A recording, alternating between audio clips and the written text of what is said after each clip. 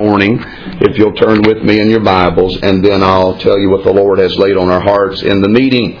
John chapter number 6 and verse 35, the word of the Lord says, "And Jesus said unto them, I am the bread of life. He that cometh to me shall never hunger, and he that believeth on me shall never thirst." Look down at verse 48. The Scripture says, "I am that bread of life. Your fathers did eat manna in the wilderness and are dead. This is the bread that cometh down from heaven." And when he says this, he speaks of himself. "This is the bread that cometh down from heaven, that a man may eat thereof and not die.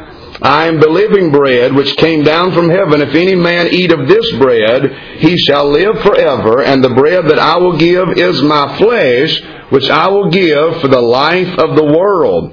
The Jews therefore strove among themselves, saying, How can this man give us his flesh to eat? Then Jesus said unto them, Verily, verily, I say unto you, except ye eat of the flesh of the Son of Man, and drink his blood, ye have no life in you. Whoso eateth my flesh, and drinketh my blood, hath eternal life. And I will raise him up at the last day. For my flesh is meat indeed, and my blood is drink indeed. He that eateth my flesh and drinketh my blood dwelleth in me, and I in him. As the living Father hath sent me, and I live by the Father, so he that eateth me shall live by me. This is the bread that came down from heaven, not as your fathers did eat manna, and are dead. He that eateth of this bread shall live forever. You can be seated this morning. Thank you for standing with us while we read the word of the Lord. I want to talk with you this morning about Jesus' statement, I am the bread of life. I am the bread of life. And we want to talk about that this morning as the subject for our message. Not only then where Jesus says, I am the bread of life, but 7 occasions in the book of John, Jesus specifically claims a title. He says, I am the bread of life. I am the light of the world. I am the way, the truth, and the life. We'll talk more about those others later on, but this morning we're talking specifically about I am the bread of life. Now when Jesus claims this title here, in each of these occasions, in fact, when Jesus claims a title, I am, in this case, the bread of life, he stakes a claim to divinity. He relates truths to the Jewish persons who were listening, and it is of no accident that he uses the words, I am. Whenever he does this, these are more than just words to start a sentence. This is not just his favorite preposition and favorite verb. It is that he is making a statement of his divinity unto them. You'll remember these indicators that the Lord had used were uniquely understood by the Jews of his time. When Moses saw the bush of fire that would not be consumed in the book of Exodus in chapter 3, and he heard the call to return to Egypt and bring God's people out, Moses asked for an identity of the God who was calling him, of an indicator of who had sent him unto Pharaoh, an indicator of who had sent him unto the house of Egypt. Now there's a problem Moses has here. He's far too Egyptian to be Hebrew, and he's far too Hebrew to be Egyptian. And on top of that, he spent 40 years with his father-in-law, family he has married into, who are shepherds, and the shepherds are an abomination unto the Egyptians. And he left out of town at enmity with everybody in town. And he needs some calling card, some sort of indicator, some validating credential to get the attention of the people when he gets back to Egypt. And he says, when I go and tell them that the Lord has sent me unto them, and they ask me, what is his name? What am I going to tell them? And the Lord says, you go tell them that I am has sent you. Tell them I am has sent you unto them. The I am, the self-existent one. That word I am is Yahweh, the Jehovah God. When Jesus says unto them, I am, he is connecting himself with this title of Jehovah God to Yahweh. I am the bread of life. Yahweh, the bread of life.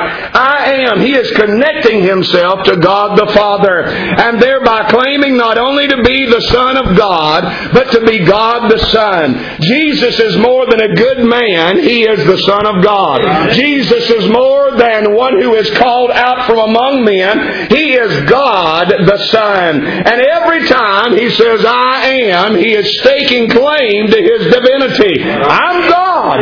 Matter of fact, this world that is filled with doubters and skeptics will say that Jesus never claimed to be the Son of God. But 7 occasions in the book of John, He says, I am.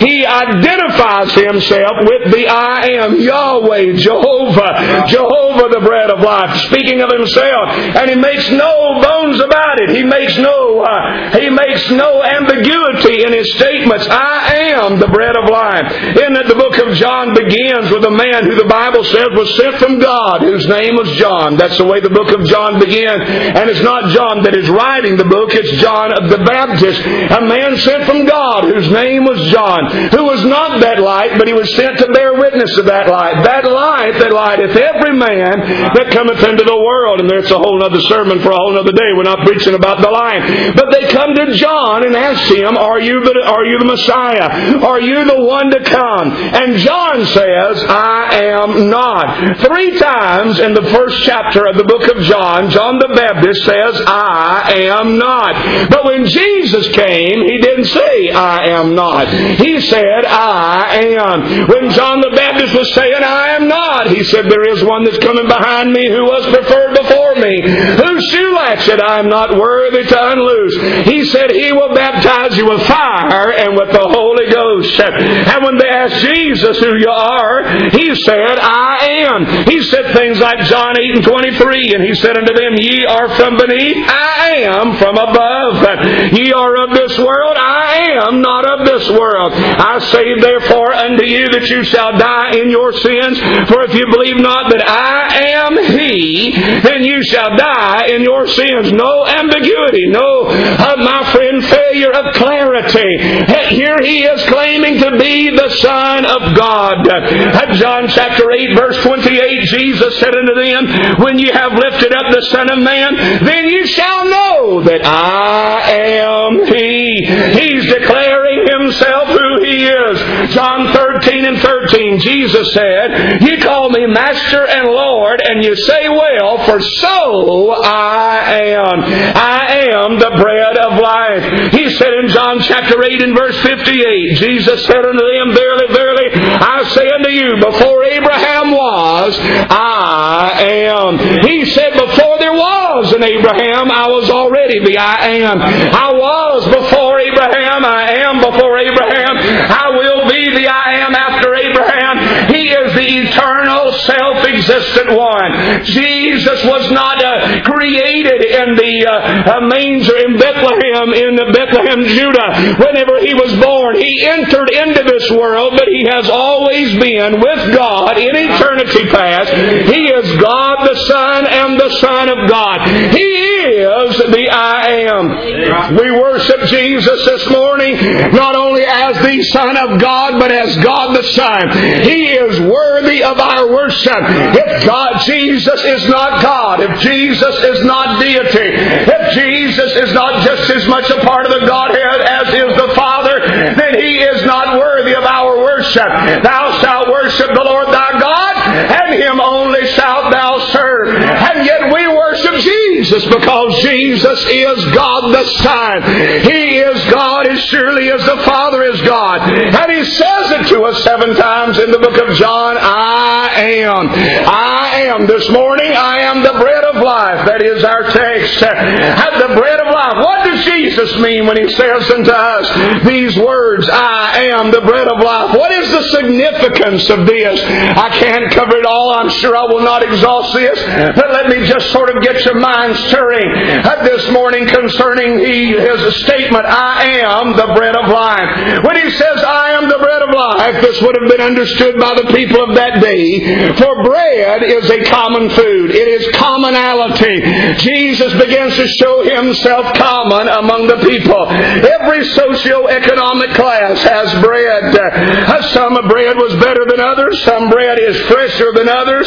Some bread is more desirable than others, better taste than others. But everybody eats bread.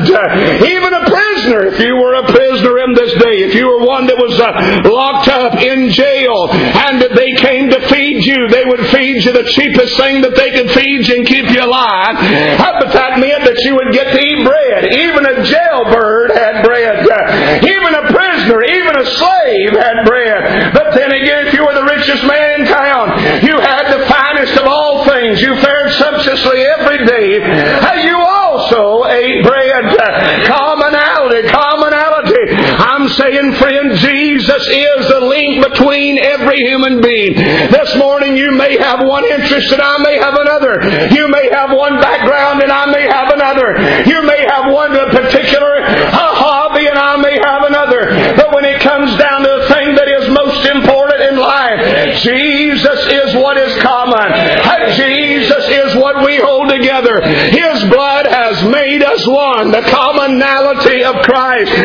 Jude said, I came preaching unto you that common gospel. Not that the gospel is common, ordinary, mundane, and not special, but that it is shared among us. That we all have a need of the gospel. Oh, my friend, this bread was the least expensive and most common way to fill the need and to nourish the natural man. Everybody, listen, could afford a little bit of bread. Everybody could have a morsel of bread. And no matter how rich you were, you still needed a morsel of bread.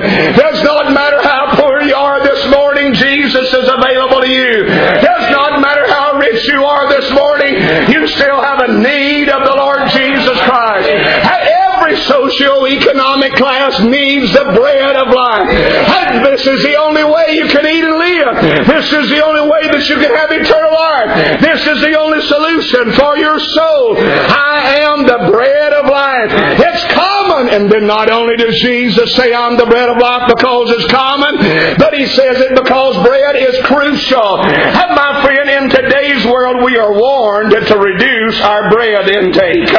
Y'all don't eat too much bread. Now, when I was a boy, I'd sit down at the table. I was my great-grandma who lived through the Depression days, and she didn't think like that. You'd sit down at the table and start to eat, and maybe she would have salmon on the table, fried salmon patties. I don't mean grilled salmon on the grill. I mean canned salmon fried in good old grease. And my friend ready to put in a biscuit with some sorghum syrup, hallelujah. And she'd have some sort of meat on the table like that, you know, or maybe it was a squirrel we'd killed, a rabbit, or whatever she was. It was wonderful. If you kill them, she would skin it, clean it, and cook it and get it ready for you. And then you could eat it. So you got all the good part, the hunting and the eating, and she did all the hard part in between. But when you sat down at the table while you was eating everything else, umpires would say, now you better be sure to eat some bread with that. You better be sure to eat some bread with that. You might ought to eat a little more bread. Get you another biscuit. You know what it was? She knew you had to fill up on something, and she did not have the means to fill you up with the more expensive things that were on the table.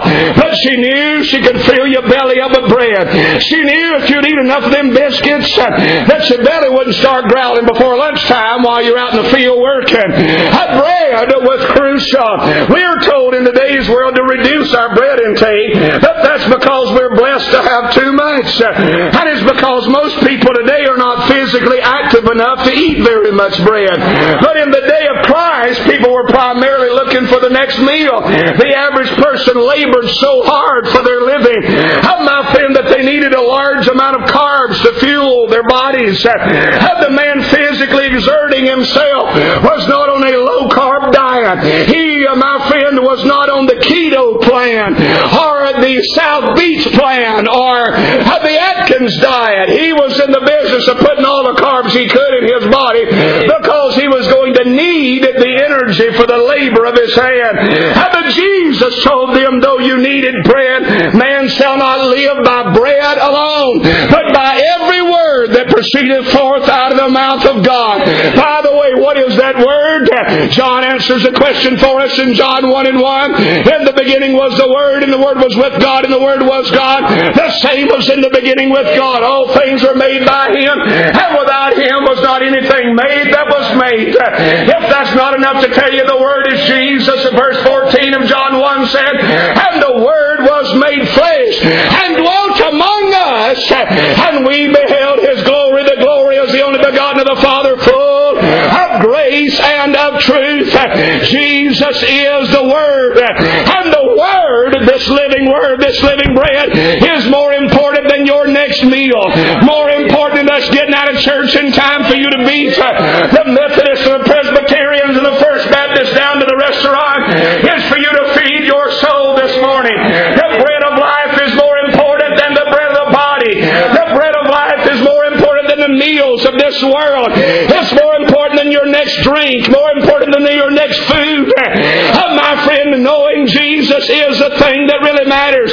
Feed the soul, feed the inner man, feed that man on the inside. And you'll have to feed him with the bread of life, and that is the Lord Jesus Himself. Amen. It's crucial. It is crucial. Every word that proceeds forth out of the mouth of God. So when Jesus says, I am the bread of life, it is that bread is common. It is that bread is crucial. It is that bread is communal. There is fellowship in breaking of bread. There is something shared. There is something common.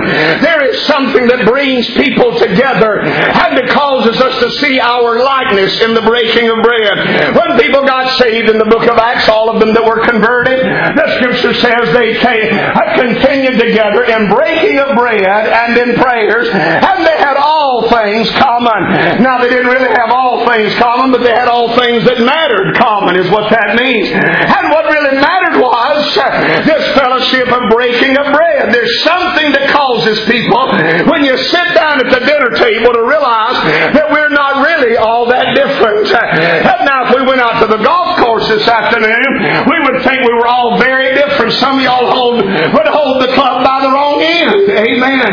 I mean, we'd figure out that we were very different. If we went out to the shooting range this afternoon, some of y'all with a gun in your hand, I'd run the other direction. Amen. I may not be afraid. We'd figure out we were very, very different.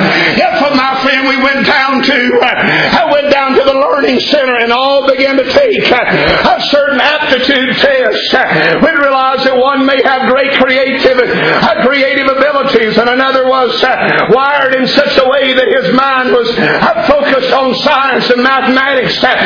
We'd figure out we were very different. Take you down there to the farm and begin to try to figure out how to take care of animals or plow fields.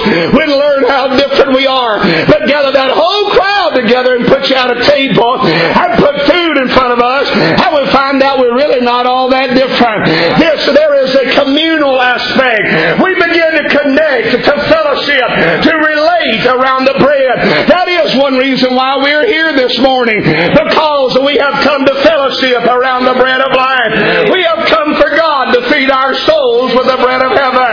I've come for the same purpose you've come for. If both of us have come in the will of God, I've come to eat of the bread of heaven, and so have you. I've come to worship the Lord, and so have you. I've come to glorify the Lord, and so have you. I've come to be fed from heaven, and so have you. If we've come for the right purpose, we've all come for the same purpose. And that Jesus would have them realize that we're going to fellowship. But not only are we going to fellowship and commune with one another, but we're going to commune with Christ. He said, eat my bread, eat my body, and drink my blood. Does that remind anybody of a ceremony we have around here every now and again? Where it comes time and I call all the ordained men to come up front, and we begin to pass out the bread and the cup. It reminds us of the Lord's Supper and how He said, take this, as He broke His roll, broke that bread, and He passed it around the table. And He said, take and eat, for this is my body which is given for you. And now they asked Him, said, how are we going to eat your flesh? And they didn't understand how they would eat His flesh. Said, this man wants us to eat His body. And Jesus said, you will have to eat my body. And they didn't understand. By the end of the chapter, they're all leaving Him, saying, we can't eat His body, and we will not drink His blood. And Jesus is saying, you'll have no part in in me. It's not that He wanted them to become a bunch of cannibalistic savages and to devour His body. It was not because He wanted them to put Him on a roasting, my friend, the rail and right over a fire like you'd have a pig roast. That's not got anything to do with it at all. He wanted them to receive His broken body, the sacrifice that He would make at Calvary, trusting in His shed blood, the sacrifice He would make at Calvary. You will have nothing to do with Jesus if you'll not accept what Jesus did at Calvary. You can believe in philosopher Jesus, but that'll not save you. You can believe in theological Jesus, but that'll not save you. You can believe in Instagram Jesus, you know, the one that fits on a meme and says something like, too blessed to be stressed, or I'd say, devil, watch out on me and Jesus has got this today. I'm not completely opposed to that, but if that's the only Jesus you believe in, you don't have much. You can believe in Joel Osteen Jesus, and you don't have much. But if you'll believe in the Jesus of the Bible, you'll receive that Jesus who died on the cross for our sins, was buried, and on the third day rose again according to the Scriptures. And when you receive Him, you'll receive of His broken body and of His shed blood. And it is not in the natural man, but it is by faith that you receive the body and the blood of the Lord Jesus. And if you will not eat of His body and drink of His blood, you can have no part with Him. And that's where we fellowship with the Lord Jesus Christ. Amen. And listen, this again comes by faith. When you accept the sacrifice of Christ, you're eating the bread of heaven, the broken body of Jesus. Furthermore, you would expect, if you are receiving of the body of Jesus that's given on the cross for you, if you are receiving of the blood of Jesus that is shed at Calvary for you, then you're going to share in Christ's experience. Now, I want everybody to hear this part. If you're not careful, you'll miss this. And this is a part that most preachers are not going to tell you about, and most of the world is not paying attention to. But when Jesus died on the cross and suffered for us, and we receive His broken body and His shed blood, that is, we are accepting the fact that we may have to go through some of the same experiences He went through. Being a child of God is not about unicorns and sunshine. My friend, it's not all lighthearted, easygoing, health and wealth, trouble-free. My friend, it's not all blue skies and good times, but it is a suffering way. If Jesus suffered and He is our Lord, then what makes us think that we are any greater than our Lord? If you'll receive the broken body and the shed blood of Jesus in your life, you also will face some days of suffering. You also will face some days of difficulty. Hear me, young people, in the generation you're growing up in, where Bernie Sanders and the media and most of religion acts like you're never supposed to have a hard time. Life is full of hard times. And just because you're having a hard time doesn't mean you've done anything wrong. And it doesn't mean anybody else has done anything wrong. It just means you're still alive. And instead of complaining about hard times, you ought to praise God you're still alive. Amen. And my friend, being a child of God does not exempt you from suffering. It guarantees your suffering. You will face some days of difficulty. And Jesus, you're not any greater than Jesus. And when Jesus was in the public eye, they mocked Him. They made fun of Him. They laughed at Him. And He did not fit in. What makes you think you're supposed to go down to the job site and nobody ever says anything difficult to you? What makes you think you're supposed to live through life? Nobody ever make a mockery out of you. Nobody ever laugh at you. No one ever sneer at you. What makes you think you're supposed to be exempt? Jesus knew hunger. He knew thirst. He knew physical pain. He knew sickness. He knew what it was for His best friend to turn his back on Him. He knew what it was to be forsaken of all men. He even knew what it was to pray and God the Father refused to hear. On the cross in His greatest time of suffering, He said, my God, why hast Thou forsaken me? It was not because the Father didn't like Jesus anymore. And it's not because He was mad at Jesus. It was the will of God that He would suffer, and then that God would raise Him up again on the third day.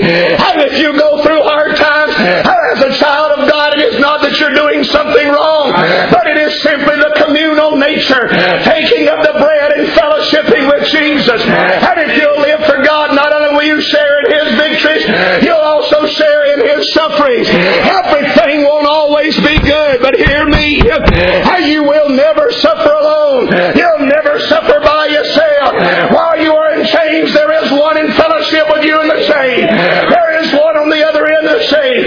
When your belly growls with hunger, Jesus knows what you're going through. When your heart's broken in a million pieces, Jesus has been there. When your best friend turns his back on you, Jesus knows what you're facing. You'll not be exempt from trouble, but you'll not be alone in trouble. Praise God. Eat the bread. Eat the bread. And you'll have somebody with you all the way. How that no others would be lonely when all their friends are gone. My Lord is ever standing by my side. There is a heavy load upon me, yet I'm pressing on because I have a Savior, friend, and God. Oh, yes, I have somebody with me to bear my heavy load. I feel His presence near me every day. Praise God for Jesus who walks with me and talks with me. We fellowship, we commune. That does mean that I will suffer in days, but it does mean I'll never suffer alone. Hallelujah, hallelujah. And instead of saying, Lord, why me? Why must I suffer? We ought to rejoice and count it joy that we were counted worthy to suffer in His sweet name. That's what the apostles did. The ones who heard Him say, I am the bread of life. And when others left, they said, Lord, Jesus said, will you also go away? That's the end of this chapter. They said, where are we going to go? To whom shall we go? Thou hast the words of eternal life. That crowd that stayed when everybody else left, when they suffered, they didn't say, oh, why me? You're mistreating me, Lord. Instead, they counted it worthy. They rejoiced and counted it how wonderful that the Lord counted them worthy to suffer for the cause of Christ. These are the men who prayed at midnight and rejoiced in Jesus. These are the men who had power to turn the world upside down. And my friend, we do not do what we do through Christ because we have better times than everybody else, but because we have a better God than anybody else. We don't accomplish what we do because we have more finances and more wealth than anyone else, but because we have a greater companion, a greater friend, a greater fellowship. It's Jesus walking with us. My wealth is not measured in dollars and cents and houses and lands and stocks and bonds, which took quite a dive this week. All it takes is a Chinese virus, so small you'd have to have my friend, a microscope to wipe out your 401k and to mess up all of your wealth. But I'm telling you, lay up treasures in heaven where moth and rust doth not come up, and where thieves cannot break through and steal. And where your treasure is, there your heart will be also. Be rich in the things toward God. Receive the bread this morning and eat of Him. Philippians 3 and 10, Paul says that I may know Him in the power of His resurrection. Everybody wants that. Power, power, power. But he said, I want to know Him in the power of His resurrection and in the fellowship of His sufferings, being made conformable unto His death. What I want to be is perfect in Christ, as surely as He was in His death. I want to be that in my life, and I know it cannot be accomplished in me by God without suffering in my life. And so I will receive the bread, communal. It is common, it is crucial, it is communal. Number 4, and I'm finished. But this is the most important one, so don't go to sleep on me yet. Christ is the bread. Christ is the bread. A common, crucial, communal. It's Christ that is the bread. If the bread we were preaching about this morning was sunbeam, if the bread was something that was a little round wafer that the priest put on your tongue, and by the way, I saw in the news this last week, let me preach parenthetically just a minute. I saw in the news last week how that they were concerned about in Italy the cases diagnosed of this coronavirus or COVID, whatever you want to call it, they were worried about that. And so at the St. Peter's Square, when they would begin to give out bread and so forth for the Lord's Supper there for their time of fellowship and their time of communion, usually the priest would take the bread and put it right there on your tongue. And they said they've gotten a direction from the Pope that it's acceptable now for them to hand the bread to the person and let them put it in their own mouth. I'm going to tell you, as far as I'm concerned, that's always been acceptable. Unless you happen to be one of my offspring, I'm not going to put the bread in your mouth for you. Amen.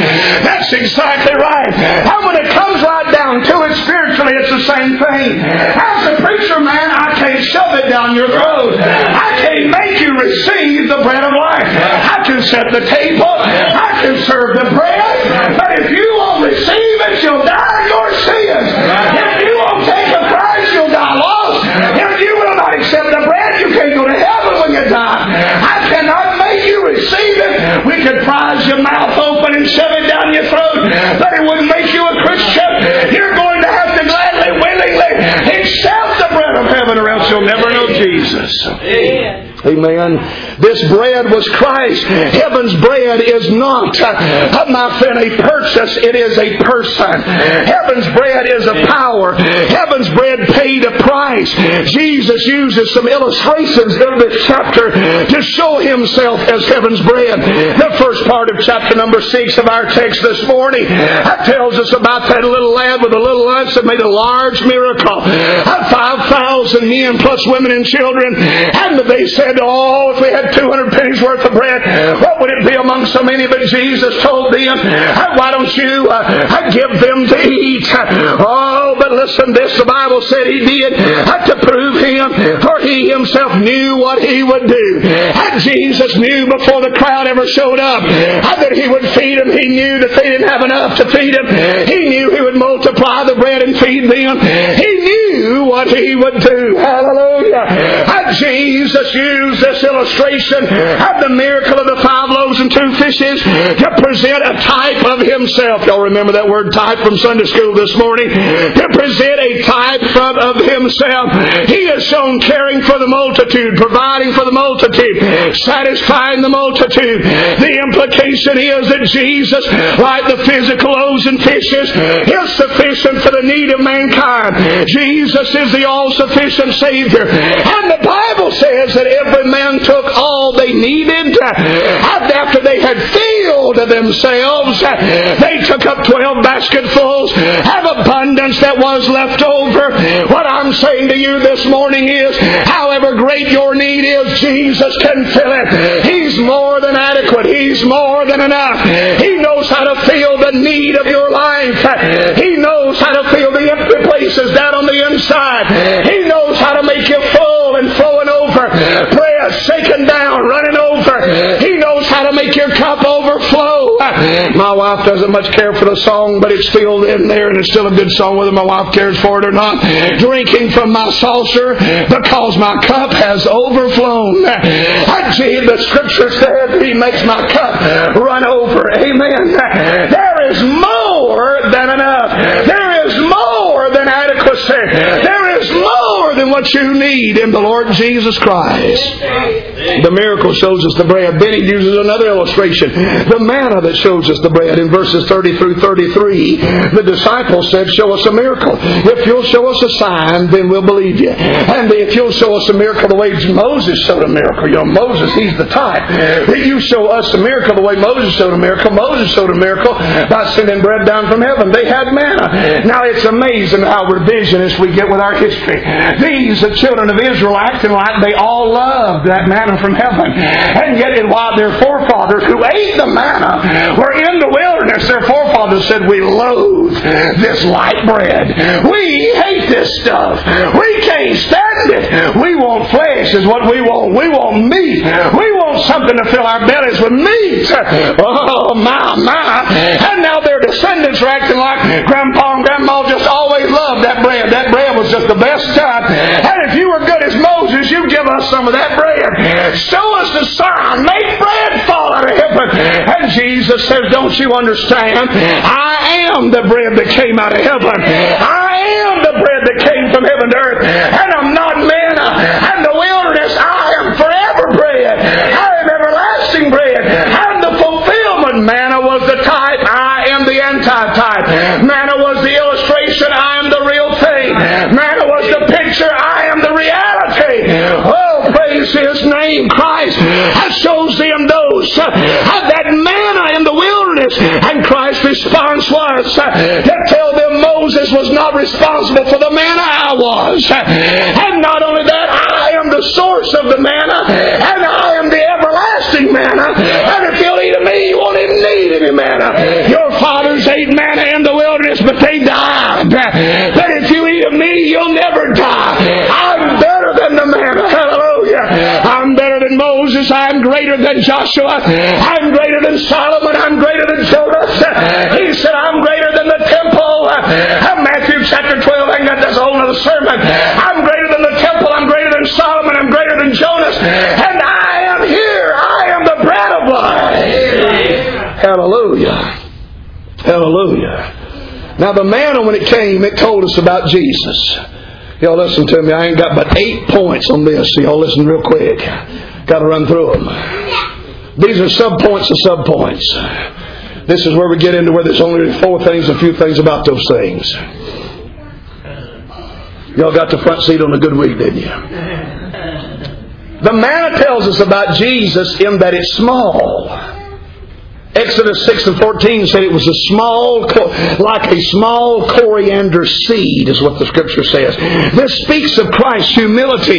He wasn't born in a king's palace, but in a manger. He never employed riches, but he lived a poor life all the time he was in this earth.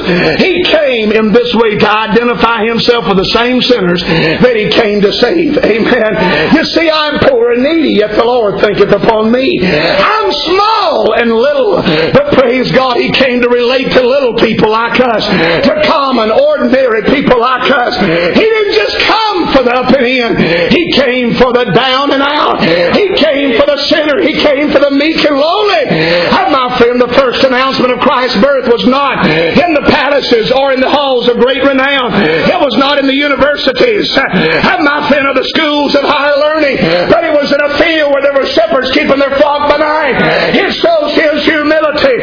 The bread was small, the man in the wilderness. And not only was it small, but it was round, the Bible says. That was round. That shows us Jesus as well. This speaks of Christ's eternal nature. And Jesus is the Son of God. The circle around the manna had no beginning and no ending. There was no starting point, no ending point. Jesus is eternal and forever. He always has been and He always will be. And my friend, there's never been a time when Jesus was not, and there will never be a time when Jesus is not. But all time, every time, all the time, He is the I am. It was small, it was round, and it was white. Amen. Exodus 16:31 tells us that like white, like a coriander seed. And my friend, this reminds us of the sinless, holy, unspotted, perfect nature and behavior of the Lord Jesus Christ. He was born without sin. He lived without sin. He died without sin and rose again without sin and went to heaven, my friend, without sin. He was absolutely impeccable in His character. Jesus is the sinless, spotless Son of God. And He said, I am the bread. That manna was not only small and round and white, but that manna came at night. Exodus 16 verses 13 and 14 said that overnight the manna would fall bread out of heaven, and the next morning they would find it upon the ground and collect all that they needed that day, and everything that they needed would be found for them that day. Could not get more than one day's worth, or else it would set up, get worms and sting. You had to trust God to send bread every single day for them. But it would come at night when they were worried, when they were afraid, when it was dark and they could not see. God would send, my friend, bread at night in the darkness of this whole world. And Jesus came to a world lost in spiritual darkness, and He gave us light and life. This bread is like Jesus in that it was misunderstood by those that found it. When they saw it in Exodus chapter number 16 and verse 15, they looked at it and said, this is manna. Now we think that's wow. What a great title. What a great blessing. What a great word. Oh, manna means is, what is it? You know what they said when they saw that man on the ground? They said, well, this is, I don't know what it is. What is it? That's what manna means. What is it? All year long, 40 years, every day, they ate what is it? They ate the inexplicable. They ate the unexplained, the undefined. 40 years they ate it and they still couldn't tell you what it was. 40 years they ate it and they still couldn't figure it out. All they knew was they had a full belly. All they knew was that they had a nourishment for their bodies. All they knew was God took care of them by that bread. I can't explain everything about Jesus. I don't know every answer to every question. I've got more questions than what I got answers. What I do know, He feeds my hungry soul.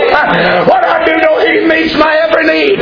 What I do know is He answers my prayers. What I do know, He gives me what I need in my life. What I do know, He makes me feel loved and blessed. And hallelujah, He lets me know I'm special to Him. I can't explain it all. I find myself saying, what is it, Lord? Praise God, Jesus feeds my soul. Amen. Amen. When I was a little boy, the old preachers used to tell the illustration about the little boy who was barefooted, hungry, and lost and couldn't find his way home. And there's a sweet little Christian woman took him into her house, and she said, look, it's dark and it's raining, and we'll figure out how to get you home on tomorrow. She said, but I'll take you in tonight. And she said, we'll figure out what to do on tomorrow. She took him in and said, set him down in front of the fireplace. And she said, he said, ma'am, says, why are you doing all of this? She said, oh, because of the sweet black book here. And she said, I want to show you my favorite verse in it. And she opened the Bible to John 3:16. And she read to him John 3:16 and said, do you understand that verse? He said, no, ma'am, I don't understand it. She said, that's all right. You'll understand in time. And she set him there beside the fireplace, brought him some clothes to put on, and made him some warm food. Set some soup, some warm soup and bread on the table, and a big old tall cold glass of milk to drink. And she got him dry, got him warm, set him at the table and took that book and opened it back up again. And she read that verse and said, do you understand now? He said, no ma'am, I don't understand. I don't understand John 3:16. And she began to tell him about how Jesus loved him and how much she loved him and how much she cared about him. And she said, now do you understand? He said, I don't really understand. He said, this is what I know. John 3:16 makes a cold boy mighty warm. John 3:16 makes a wet boy very dry. John 3:16 makes a hungry boy's belly full. John 3:16 makes a boy that's not ever been loved feel love. John 3:16 makes a boy that's lost feel like he's right at home. Anybody know what I'm talking about? They saw that man and said, what is it? What is it? That's what we say. Who is Jesus? I can't describe everything, but I know this. He makes me warm. He's brought me in and gave me shelter. He's fed my hungry soul. He's let me know that I'm loved. I'm glad I've got the bread of life in my life. Hallelujah, hallelujah. Praise God. Sometimes I try to tell what Jesus means to me, and I find myself searching for words to say just what I mean. I never can quite describe, hallelujah, how good He's been to me. Oh, but I know just what I need. That's just what He is. Hallelujah, hallelujah, hallelujah. Misunderstood by those that found it. The manna, it was sufficient for every need. They were fed by it. They were nourished by it. It got everything in them that they needed. The manna, it was like Jesus in that it was sweet to the taste. They said like a coriander seed flavored with honey. In Exodus 16:31, those who partook of the manna found it sweet and satisfied. It was to be kept and passed on to others, is what He said. Said the Lord told Moses, said, take up a little and put it in a pot. And said, put that pot, Exodus 16:32, put that pot in the Ark of the Covenant. And in the days to come, when your children ask you, what is it? You tell them about how God supplied that bread in the wilderness. wilderness. Oh, Jesus is the same way. He's to be shared with future generations. But those that do not know Him, all of those who are asking, what is it? I'm glad we can say it's Jesus. What is it makes you want to go to church on Sunday? It's Jesus. What is it makes you read that Bible and love it? It's Jesus. What is it makes you love your neighbor? It's Jesus. What is it gives you confidence for the future? It's Jesus. What is it that makes you know God will take care of your family? It is Jesus. What is it that makes you happy when the sun's not shining? It is Jesus. What is it that causes you to shout hallelujah? It is Jesus. Amen. What is it makes you want to live right, do right, die fit and die right? It's Jesus. And Jesus is right for whatever is wrong in your life. It's to be kept and to be passed on to somebody else. Hallelujah. Christ. He shows them that He's the bread and the miracle and the manna. He shows them the Master and how He's the bread. And I'm closing with this. In verse 52, He begins to tell them, a man ate bread from the wilderness and they died. But He said, if you're going to eat this bread that come down from heaven, which is me, you'll live forever. I am the living bread. And then He says, the bread I will give is my flesh, which I'll give for the life of the world. And they said, how are we going to eat this man's flesh? Some confused fellows. But He goes on to tell them in verse 58, look at that verse if you still got your Bibles open. Jesus says, this is that bread which came down from heaven. When He says this, He's talking about Himself. This is the bread that came down from heaven. Now look at the next phrase. Not as your fathers did eat manna and are dead. He that eateth this bread shall live forever. You know how they ate manna? I'll say something real profound, so y'all listen close. You know how they ate manna? Same way you eat everything else. They put it in their mouth, chewed it up, and swallowed it. I told you I was going to say something profound. Jesus said, this bread that came from heaven, you're not going to eat it like they ate manna. Not as they ate manna from heaven. So don't start chewing on me yet. Don't start biting me yet. That's not how you eat this bread. You don't eat this bread the same way that manna came down from heaven. Your fathers ate that bread and they died. But if you'll eat this bread, you'll live. Now how are you supposed to eat it? We do still eat the bread, but it is not natural bread. And it's not intended to feed the natural man. And it's not so the natural man can live. They ate manna to feed the natural man. They ate manna so the natural man would live. But when Jesus said, you don't eat this bread the way your fathers ate it, that is, it's not for your natural man. You don't eat it naturally. It doesn't feed you naturally, and you won't live naturally. It is all for your spirit man. It is that you might receive it into your spirit man. That your spirit man might live, that you might receive it into your spirit. Now, to eat the manna, they had to receive it into their body. To eat this heavenly bread Jesus is talking about, you don't receive it into your body. You receive it into your soul. That is, you must receive me. It's not the same as the natural bread. This man on the outside can't do it. This carnal man can't know it. This outward man does not have it. Where you receive Christ is on the inner man, on the inside.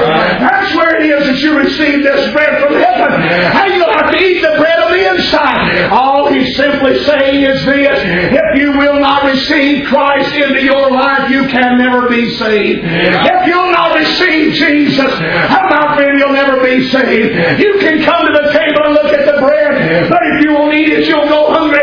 You can come to the church and listen to the message, but if you won't receive Christ, your soul will be empty. The inner man, you must receive the bread. Oh, I'm so thankful for the night when I received Jesus into my life. I know salvation is more than just receiving Jesus. It's also Him receiving you. I'm thankful for that. But I'm thankful that I received Christ into my life. Not eaten as manna, but it is received in us. It's received with Christ, receiving Christ within. And He said, if you partake of this, you'll live forever. His guarantee is that you'll never die. Jesus said, I am the bread of life. I'm finished preaching. Come with a song, please. The Word of God calls for us to taste and see, Psalm 34 and 8, Amen. To taste and see that the Lord is good. Amen. Here a while back we were somewhere, I don't remember where we were, out of town. Touristy area, they had food everywhere. It was wonderful. And I ate till I couldn't hardly waddle back home. And there was a bakery of sorts there, and they showed you how they were making the bread, and you could tour the bakery and eat samples while you were there. And then, of course, they tried to sell you something before you left. But it was interesting to watch all the mechanisms of the bakery. It was interesting to watch all the ways that they made the bread, and that the bread was created and baked and cooked and prepared. And to see it as it would float or be lifted up, those rakes or racks of bread, they'd lift them up, and they had it on a timing system in that oven. And the conveyors, almost like in the Krispy Kreme or something or other, watching those donuts go through the machines. And as they lifted the breads up in the oven and then down again, and while they were doing that, another machine was over there kneading dough and putting dough on the new rack, and it would go through the system. Quite interesting to watch. You could go in there and watch them do all of those things, smell the bread cooking.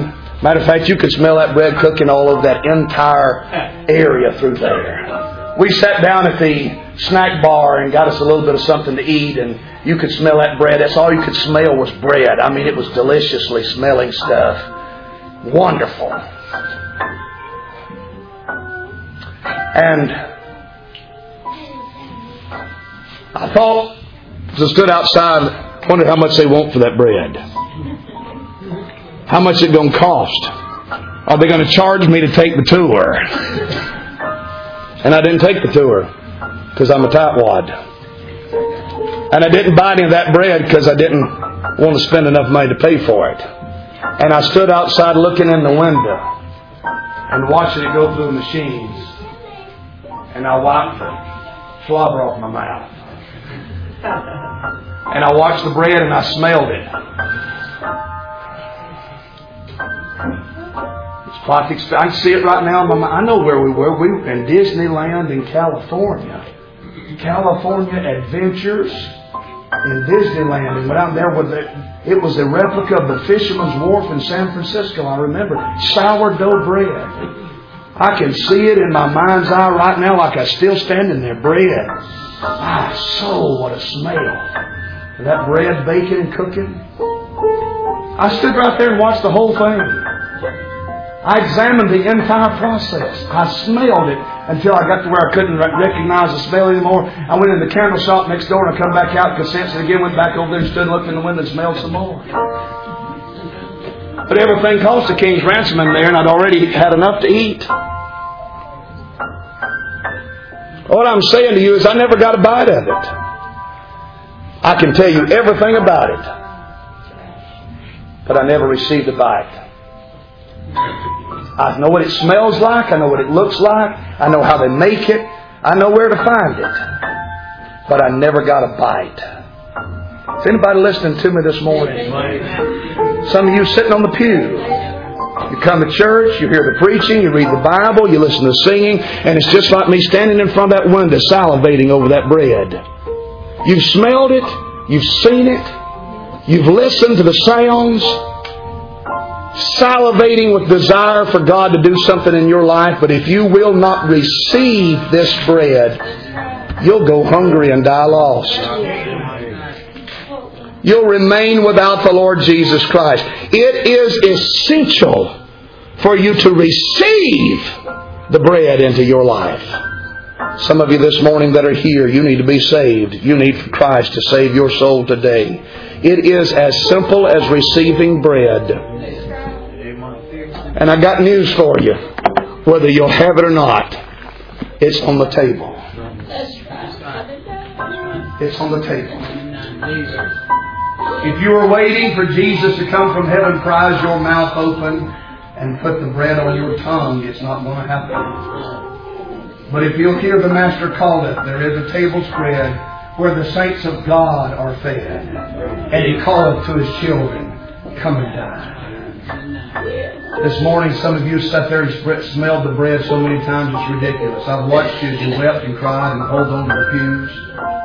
Some of you have even come to the altar and turned around and gone back to your seats. When all you really need to do is do what Jesus said in the book of Psalms. Open your mouth and He'll fill it. Receive Christ into your life. Just as, listen, they tell me there's a place somewhere in Florida, Brother Randy, you've been, I believe, where they throw the rolls at you. You want to roll, just throw them at you. If I could, I'd do just that this morning. Those of you that eat bread, I'd just grab a roll and throw it at you. That's not the way of God. It's not the way of God. The way of God is for you to make it available for you. And then you'll receive it or refuse it on the merit of the gospel. And I beg you this morning to take the bread. I'll preach what the Lord's put on my heart. Stand with us, please. Sing for us when you're ready if you need to pray this morning. I've tried to be obedient to the Lord. I hope I've made a little bit of sense this morning. I've tried. My mind goes in a million directions while I'm trying to preach sometimes. But I've tried to preach to you the gospel. I hope that you've received the message. If you need to pray, you obey the Lord. Sing for us. Hallelujah. If you need to pray, will you come?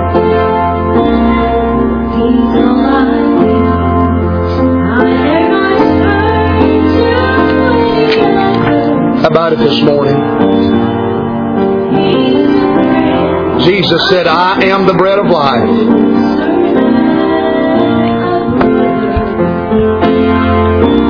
If you receive of Him, you'll eat and live.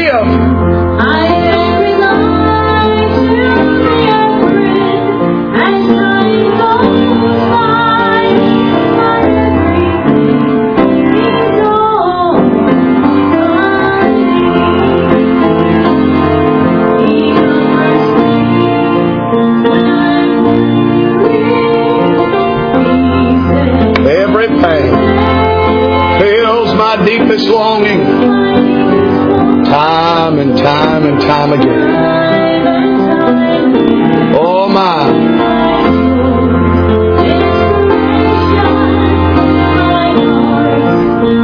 Jesus is the bread of life. I am the bread of life, is what Jesus said.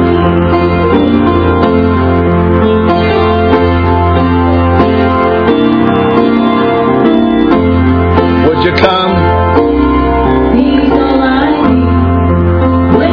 What you need is in Him, of Him, by Him, and through Him.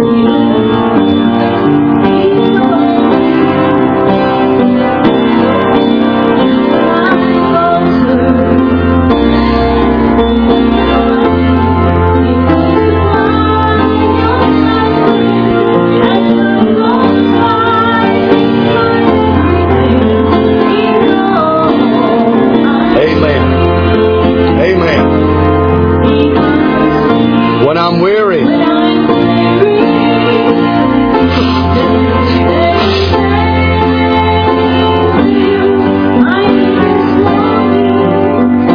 Would you be obedient to the Lord? Be sensitive to His voice this morning.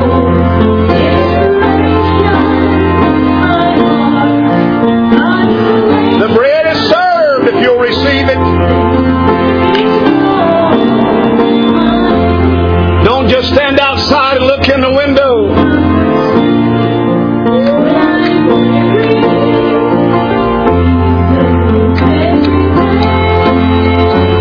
You don't need money this morning. Just need Jesus. Just need Jesus.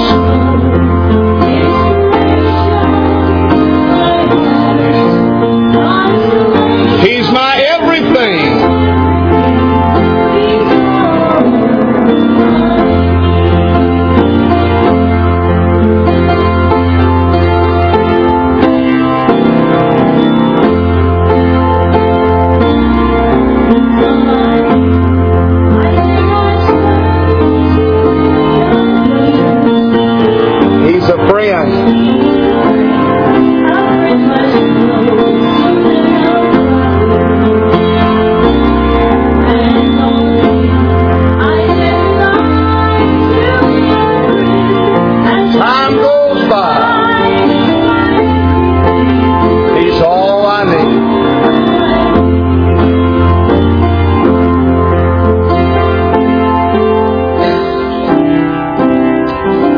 obeyed the Lord this morning, done everything the Holy Ghost would have you to do in this meeting?